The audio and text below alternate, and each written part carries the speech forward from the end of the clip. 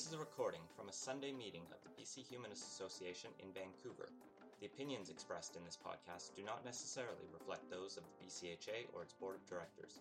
To learn more about humanism and to support our work, visit bchumanist.ca, and make sure to follow us on Facebook, Twitter, and Instagram, and be sure to subscribe to the BC Humanist podcast.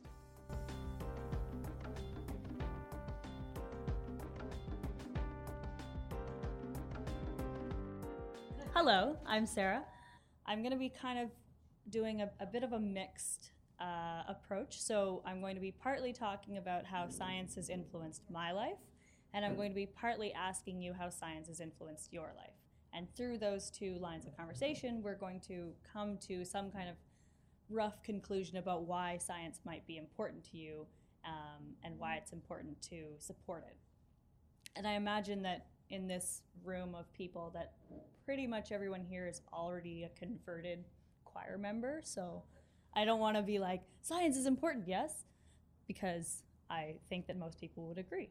So as the sort of conclusion draws out, I'll be sort of re-mentioning the March for Science details, because that's sort of the group that I'm here on behalf of.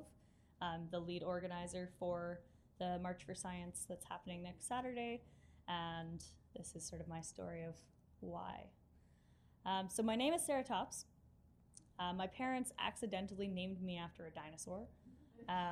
They did not realize, and they also had recently moved to dinosaur country in central Alberta, where everyone knows dinosaur names. It is. So in any case, I went to kindergarten first day, and all the kids and the teacher were like, you're a dinosaur. You have a dinosaur name, which is, when you're 5, is fantastic. And so I immediately decided that paleontology was it. That's what I was going to do. I've got the name. You know, it's like Indiana Jones. Could he be anything else? Probably not. So me, 5 to, some young age, decided paleontology was the science for me. I learned all the dinosaur classifications and all the different eras, and all of which I've forgotten now as an adult. But at the time, I was super into it, and I went to, paleontology camps, and I, read up about this. And for me, that was kind of my introduction to science. Like, I didn't think of it as science at the time because you don't have those silos, you don't have those kind of categorizations of things when you're young. So I'm kind of, so that was kind of my introduction to science. I would like to think, I'd like all of you to sort of turn to one person beside you and just sort of try and think of what was your first introduction to science, whether you knew that was science or not. And it doesn't have to be a hard science, it could be a social science. It's a very broad kind of definition. Okay, I'm going to get everyone to bring it back now. I get the feeling that this group could talk for a long time about a subject like this, but I'm just curious, does anyone have an answer that they'd really like to share? That's something that came up that was kind of unique? Nature. Nature? I was introduced to nature when I was very, very small. Mm-hmm. Being out in the country, seeing the birds, seeing the animals, etc. All of that is scientific in a sense, eh? Mm-hmm. Definitely. And for a child, that's pretty impressive. It's really impressive. It's something you just never forget, and you develop an attachment to it in one way or another. Eh? I mean, we all sense that we want to be in touch with nature in one way or another. Yeah, I would definitely agree with that. Anybody else have? Yes? When I was 11, my dad, he worked for the city of Vancouver. He was a garbage man. You'd be surprised what kind of interesting things they find. One day he brought home a whole bunch of scientific, not American, but whatever the magazine was. They also brought home a chemistry book. This was inorganic chemistry dealing with processing oil and different sort of things. It had the periodic table in it. So at 11 years old, you can imagine you get so passionate about all sorts of things. I memorized it. All the elements of what they had discovered at that time. So that was really cool. I never went any further with that in school. Yeah. Wow. I think I like rocks. Rocks? Geology? Yeah, I mean, there's so many interesting. I think that probably every person in here probably had a different answer, and that's one of the things that I find really interesting about science is that it's so broad. You know, people, when we think about science, so many people think about, you know, the very obvious, you know, physics, biology, chemistry, the subjects you call science in high school. But it's so much more than that, and I think the more I learn about science, the more I find there's more subjects that I haven't even heard of, which is incredible to me. As a person who loves to learn, it's the best kind of field to explore. So after I changed my course a little bit. I love paleontology, but you're getting older, you want to kind of mature a little bit, and I ended up in Air Cadets as a 12-year-old. And so at 12, I'm sorry, I feel like I'm getting feedback. At 12, I was introduced to the science of flying, and again, something pretty interesting, pretty cool for a 12-year-old. And I remember studying the science of flying and how it had only been, at 12, thinking this thing had only been invented maybe less than 100 years ago. That notion of, you haven't really got it in your head, like time and how long things have taken to get to a certain point. But you understand that 100 years isn't really that much time in the span of human history. So I felt pretty privileged to be able to, one, learn about the science of flying as a kid, two, to be able to fly. I flew a lot as a kid. I had parents that were very, they were very kind of pro hand-me-down clothes, but also pro taking us on trips to various cool places around the world.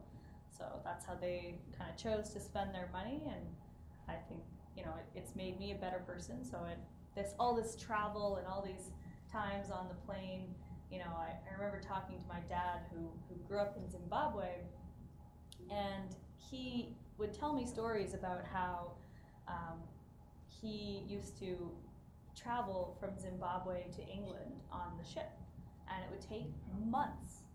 I couldn't imagine as a 12-year-old being on a boat for months to go home for, to visit someone. It blew my mind. I was like, what? This happened? It's like my father, right? It's one generation. And that's always been something that, again, with the science of flying and the science of travel that's improved so much, and now we're into the era of space travel, it's incredible to me how fast that is sort of improving and how fast we're getting better at it. And that in one generation we could have gone from months to get from one place to another to hours. And I saw a really neat graph, which I was going to bring for you, but unfortunately my slides all deleted. But it was a graph showing from the 1800s how many months it would take you to get to different parts of the world, and some parts of the world aren't even on the map yet. And they did that same map again in hours. How many hours would it take you to get to different parts of the world? And there are very few places on Earth now that take more than 48 hours to get to. And I think that's, pretty incredible. It's pretty phenomenal.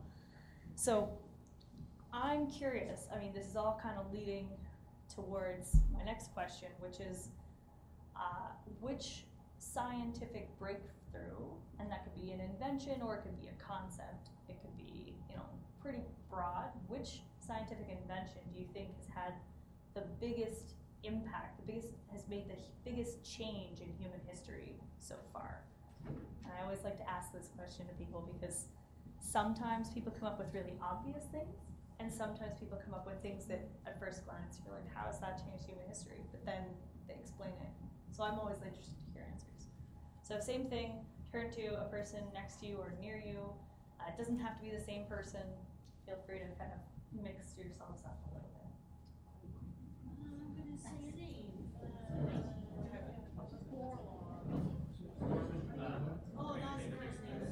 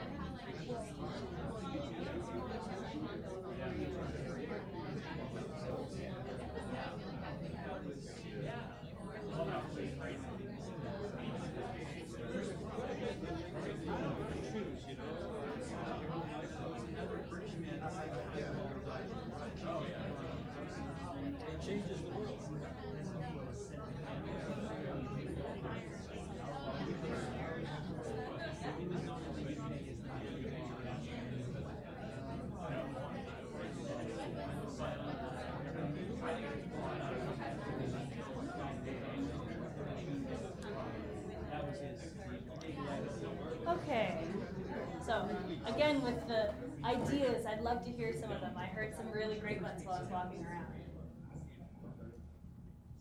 Yeah, Immediately, the first thing that popped in my head is vaccines. vaccines, that's one of my favorites as well, for sure. I'm gonna offer a person, Norman Borlaug. Norman Borlaug, would you like to Well, share who he was or what he did? He blended some crop seeds together to what he did, he increased crop yields while doing all this farm work in Mexico, combining seeds with other seeds, so he could feed more people. And this had a real effect on me because I work with some people who are against that sort of thing, who are against GMOs, and they're all organic all the time, regardless of the circumstances, and don't understand that if they decide to go that way, rather go beyond rhetoric, that they are sentencing people to death. Yeah, that's really interesting. I've personally, I'll tell you a little bit more about my background, but I ended up, from all this flying around and love of science, I ended up studying international development. And the really neat thing about studying international development is that everything is kind of international development. It's kind of like science. You can pick and choose and be like, well, it is kind of economics, it is kind of biology, it is kind of politics, it is kind of history. So it's everything a little bit mixed together, that same thing again. And one of the things that we learned about was, in terms of counter to the GMO arguments that people often make, is that, well, one, we've been genetically modifying organisms for thousands of years. I mean, the Egyptians did it, the Incans did it, the Mayans did it. It's a common thing. We just don't think of it in the same way when we're doing it in a lab as when we're combining seeds, for example. So I find that one really interesting. And then second is that, like you said, it's helped a lot of people too. People don't think of it as, we think of it in the first world as being something that, is to make our berries brighter or riper or bigger or whatever. Whereas it's been used in a lot of lower income countries. I mean, fortified rice has saved millions of people by having iron in it, where they don't get iron in their diet normally in India. So there's some interesting things about that. Some other contraceptives, for sure. Could make that.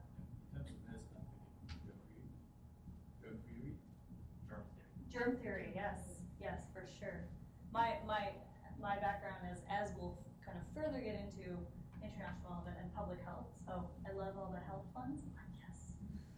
This little group, Dan brought up leprosy, and I like that one. That was the beginning of the world getting smaller. Yes. For sure. And I heard too, in the similar kind of vein, steam-powered engines and like agrarian, or like shifting to like crops and farming and cultivation. Somebody else had their hand up. Yeah. Not for it specifically, but flying, because it broke us out of being attached to the earth, so to speak. From that, we got the whole space program, and from the space program, we got some of the modern technology, which all comes out of that, breaking that barrier. Yeah, the space race and everything. Yes? Electric light bulb. Electric light bulb, or electricity in general. That's pretty incredible. It allowed you to study or learn things at night. Oh yeah, I mean it increased the capacity of being able to do anything by double for humanity, right? I saw a couple other hands. Yep. Calculus, yes, or any math really. Symbolism? Symbolism. So as in like the beginning of language and being able to represent the thing by means of a symbol. Yes, for sure.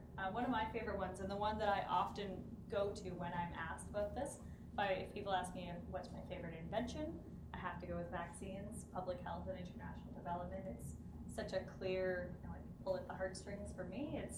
I think that we're going to look back on that in a similar way that we look back on some of these other inventions. But language, for me, is the scientific breakthrough that really kind of made it all possible. And some people will argue that's not a real science, or that's not real scientific breakthrough. But for me, it is. It's the same. It's like trial and error, and it's working things out as a group. It's a shared methodology. So I think that's my favorite one.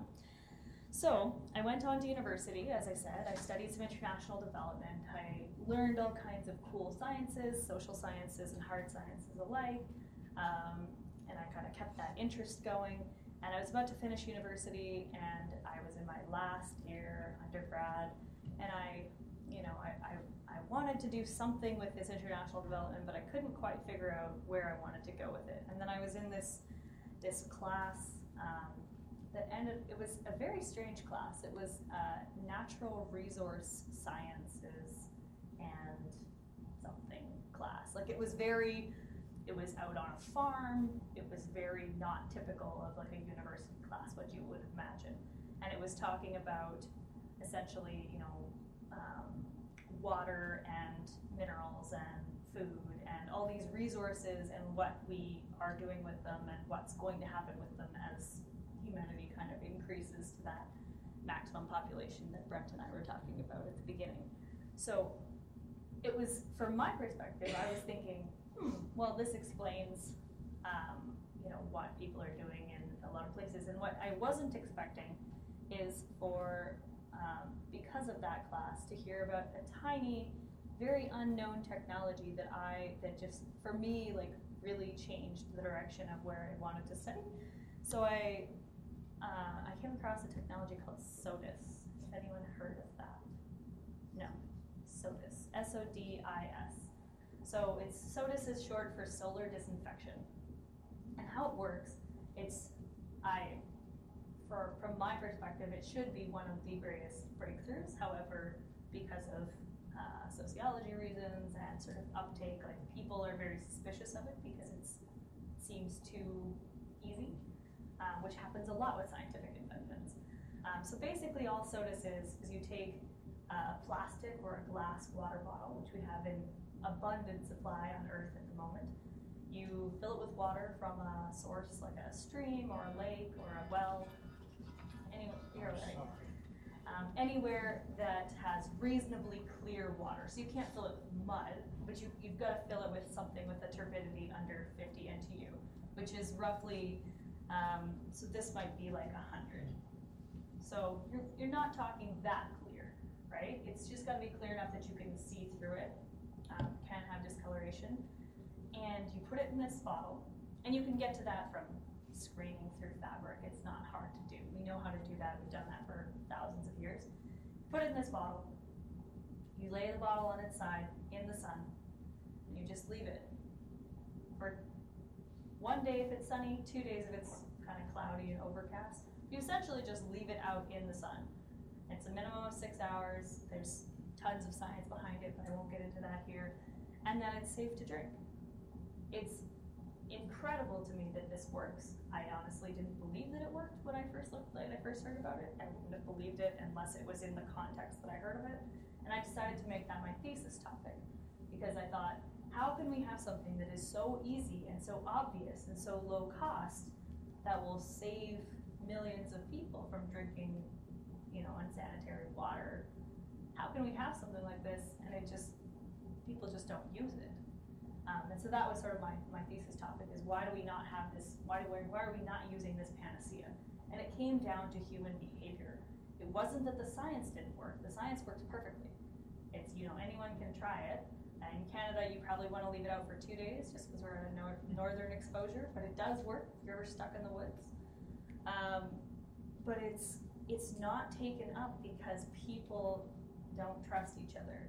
Because people, we've done so many horrible things to each other around the world over the years that if you go up to somebody in Africa or Asia and you say, here, I can make you stop getting sick with this plastic water bottle, they will just not believe you, which I don't blame them. I probably would have the same reaction.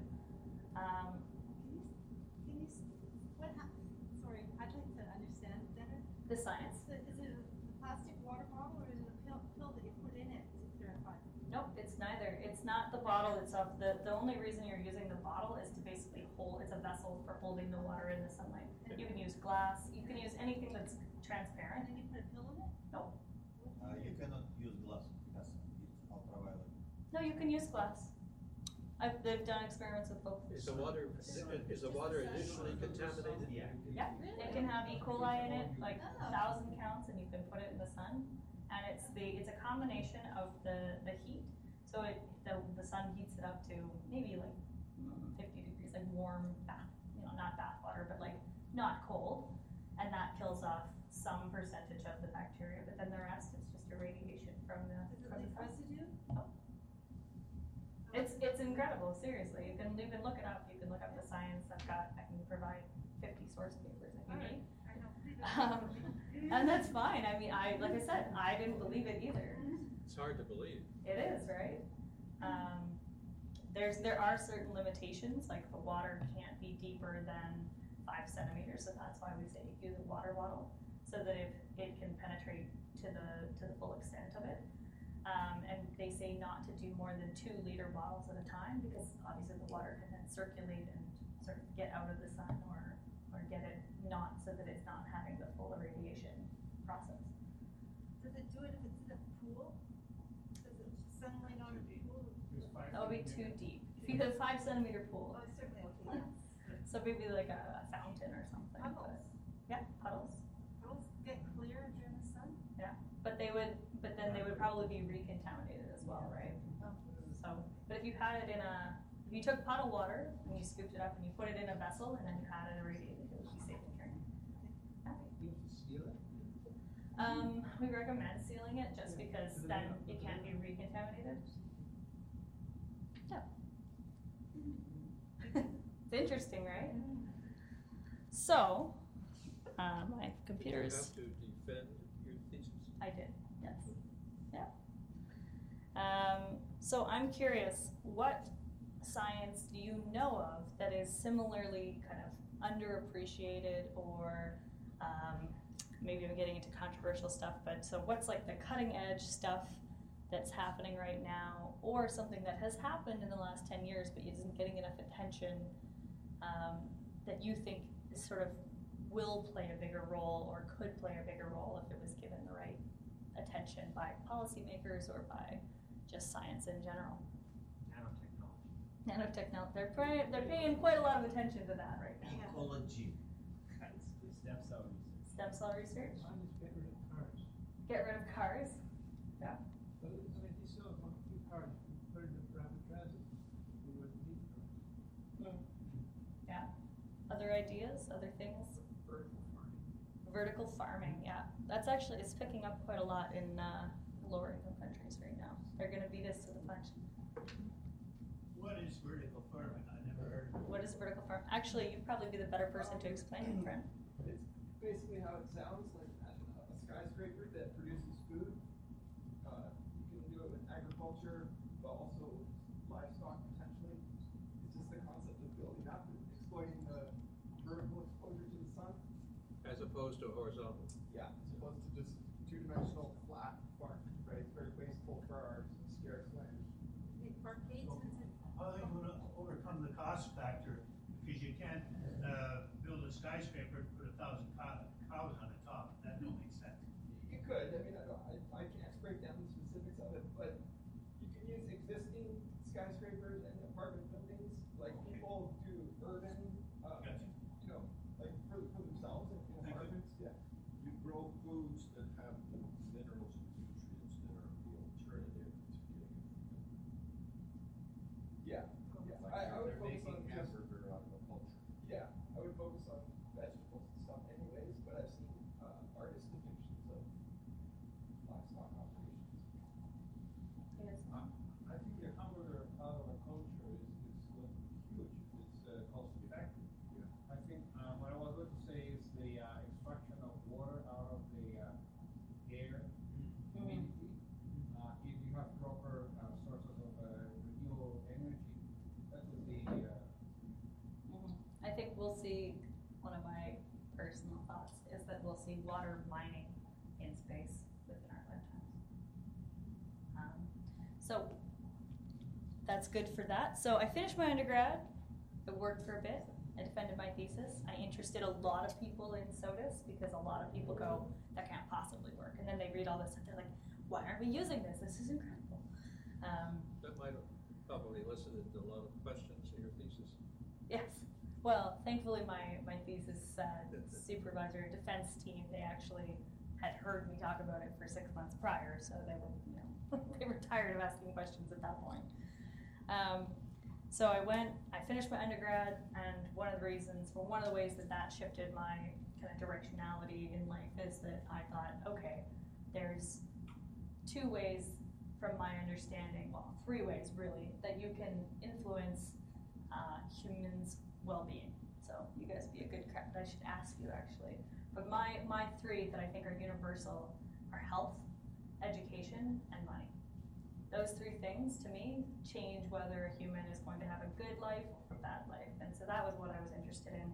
And I thought, okay, well, what can I most, I've got to pick one of those 3, what am I most interested in? And from SOTUS, I went into health. So that's why I decided after working for a few years to go and do my master in public health.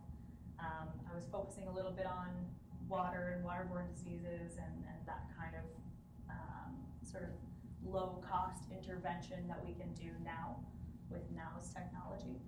And then it was sort of broadened out and started looking at new things. I started looking at family and maternal health and nutrition and all kinds of other small things that we can do. We can change a lot by educating people. And so the education started to creep in to my health side of things. I tried to get away from it, but it crept in anyways. And I ended up talking to, looking for the speaker. And I ended up working after I graduated for an organization which I really loved called Healthy Child Uganda. And their mission, they were a partnership between a Ugandan university and a University of Calgary. And so most of the staff was Ugandan. We just had 2 or 3 people working in Canada, either specialists or, in my case, sort of doing knowledge translation of the health into, taking something that a doctor or a nurse or a surgeon is saying here in Canada, an expert, medical expert, and translating that into not condescending language that somebody with a 3rd grade education could understand. So that was kind of my role in that. And I was really excited. I went to, I was going to go to Uganda and work with these people, and I had, been working on this for months. And then I got this kind of life-changing phone call. And I didn't end up going to Uganda, and I'll tell you a bit more about that in a second. But I'd like to know of a time when science has saved your life or somebody really close to you. And I bet there's more than you think. Yeah. I live in either pneumonia or polio. Yeah. Or Yeah, appendicitis. Anyone else? Yeah. I wanted to save my life first. Yeah. I want to big question attached to that. But luckily I forgot what I was going to say. So. Yeah. Well, I mean, cancer treatments have grown in their capabilities. And one of my best friends had lymphoma. Chemotherapy saved her life. Yeah. Pretty incredible. Anyone else? Yeah. My dad got cancer at 72 but lived till 89. Wow. My mother had 5 heart bypass surgery. It was alive. Pretty impressive. What about other ways? Any luck? Yep. I remember Heimlich maneuver. Heimlich. It's a good one. Yeah.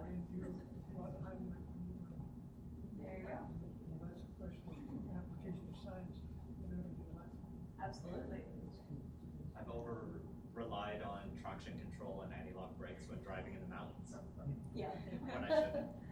Yes, I've definitely done that too. Airbags. Seatbelts. Seatbelts is one of my favorites. I was waiting for somebody to say that. Helmets. Cell phones. Cell phones. Hmm? Getting back to your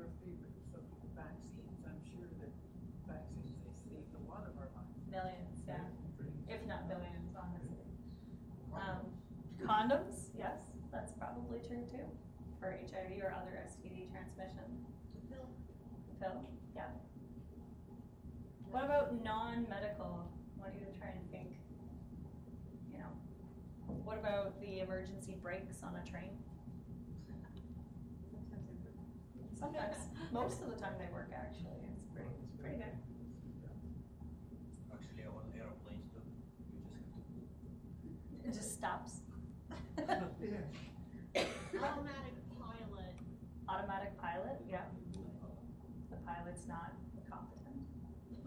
What else? Can we think bigger? Can we think less medical? What are the things that are harmful to the human body? What are the things that the human body needs? Well, probably water treatment facilities. Water treatment facilities, yeah. Nutrients. Good politicians. Good politicians. I don't know. I've seen people survive some pretty bad politicians. Yeah. So, you know, I didn't want to come to a conclusion. I just wanted to kind of make you stretch your minds a little bit this Sunday morning and think about, you know, it's not just medicine, it's not just hard sciences. It is things that, you know, engineering has played a huge role in saving a lot of people's lives, as has a lot of social science, honestly. I mean, like you said, politics, and I kind of joked, but the people who study how politics works and how human society works, they've probably actually saved more lives than you would think of, because if you think about someone stopping a war, that's saving a lot of lives. Or somebody accepting or not accepting refugees, for example. You know, you don't think of that as science, but in a certain sense, there are social scientists working behind the scenes saying, you know, it's more beneficial to our society to let people in, or it's more beneficial to our society to not go to war, etc. Well, then that means you're willing to let civil wars just go on and on and on and on and on and on and on and on and on. So what does that mean? The United Nations is doing nothing about civil wars. So I don't get that. I think she's talking very broadly. Yeah, well, I get the idea to stop war, but then you're not including in that category civil wars. And I think the international community fails miserably on civil wars. I wasn't speaking specifically about the international community. I mean, a civil war, I mean, there could be people inside that society who know that, like, personally, I think a lot of civil wars continue because someone has figured out that it's good for them. So it's the same science, but being applied in the negative. You know, in a lot of countries in Africa, you have people who are actively maintaining certain civil wars because it benefits them. Yeah. Just wanted to mention the dark side of science, where man now has created a weaponry which is so sophisticated it can kill millions of people within a very short time. Well, I was speaking to someone comes out of else. science. Yes, I was speaking to someone else about this before. Beginning with the Hiroshima and Nagasaki, for instance. Yeah, I think that we've always, as well as genocide. And you let her, she's right. And let's sort of let her. That's okay. Bring it back to us. well, it's fine. I like healthy debate. It's good for us, good for our brains. But I think that there is a dark side to science, and there is a lot of things that it has brought that are negative as well as positive. I think overwhelmingly the positive outweighs the negative. But at the same time, you know, you're right. But I don't think it's recently that science has allowed people to kill lots and lots of people. I mean, if you look back through history, what constituted killing lots and lots of people? I mean, you go back before you had nuclear weapons, and we had chemical, and we had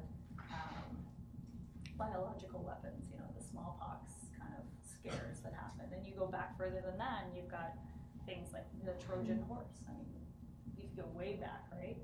So there's always being like this dark side to science and invention, and you know, humans are unfortunately by nature somewhat warmongering species.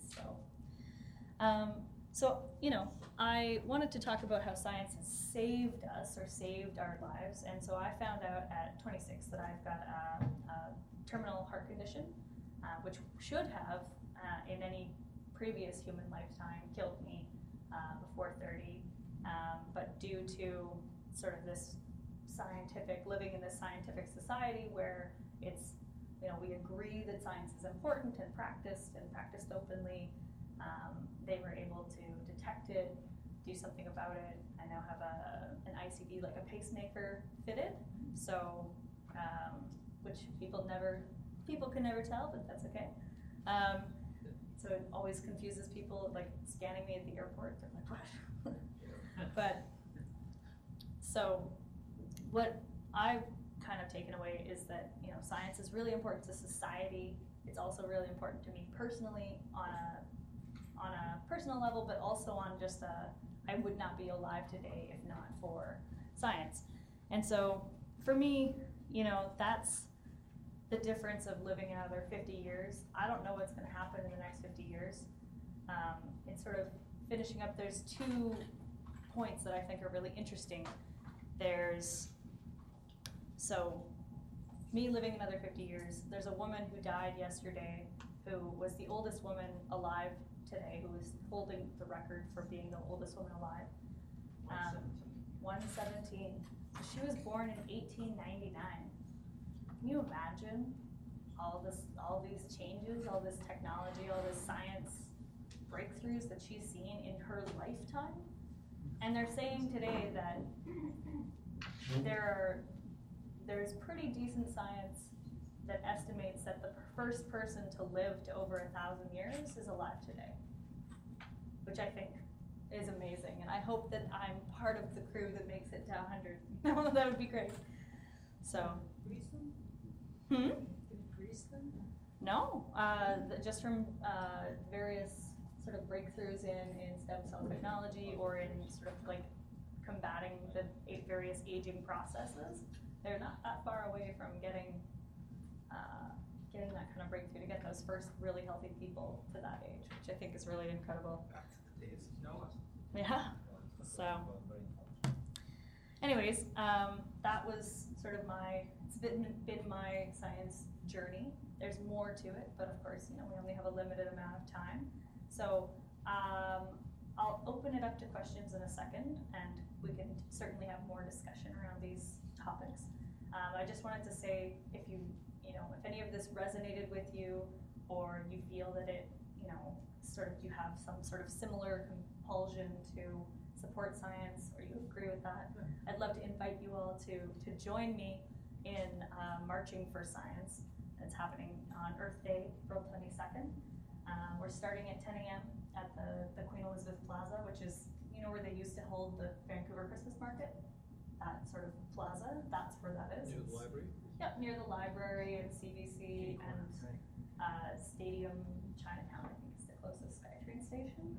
So we're walking from there down along the seawall to Science World, and then we've got a fantastic lineup of speakers, which includes your very own Ian Bushfield as one of them.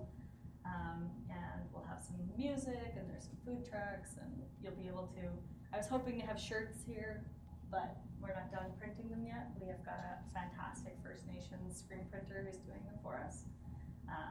And so I'd love to invite you all out to come out, support science. It's supposed to be really nice and sunny, so good thing to do with kids or family or whatever. And thank you for listening.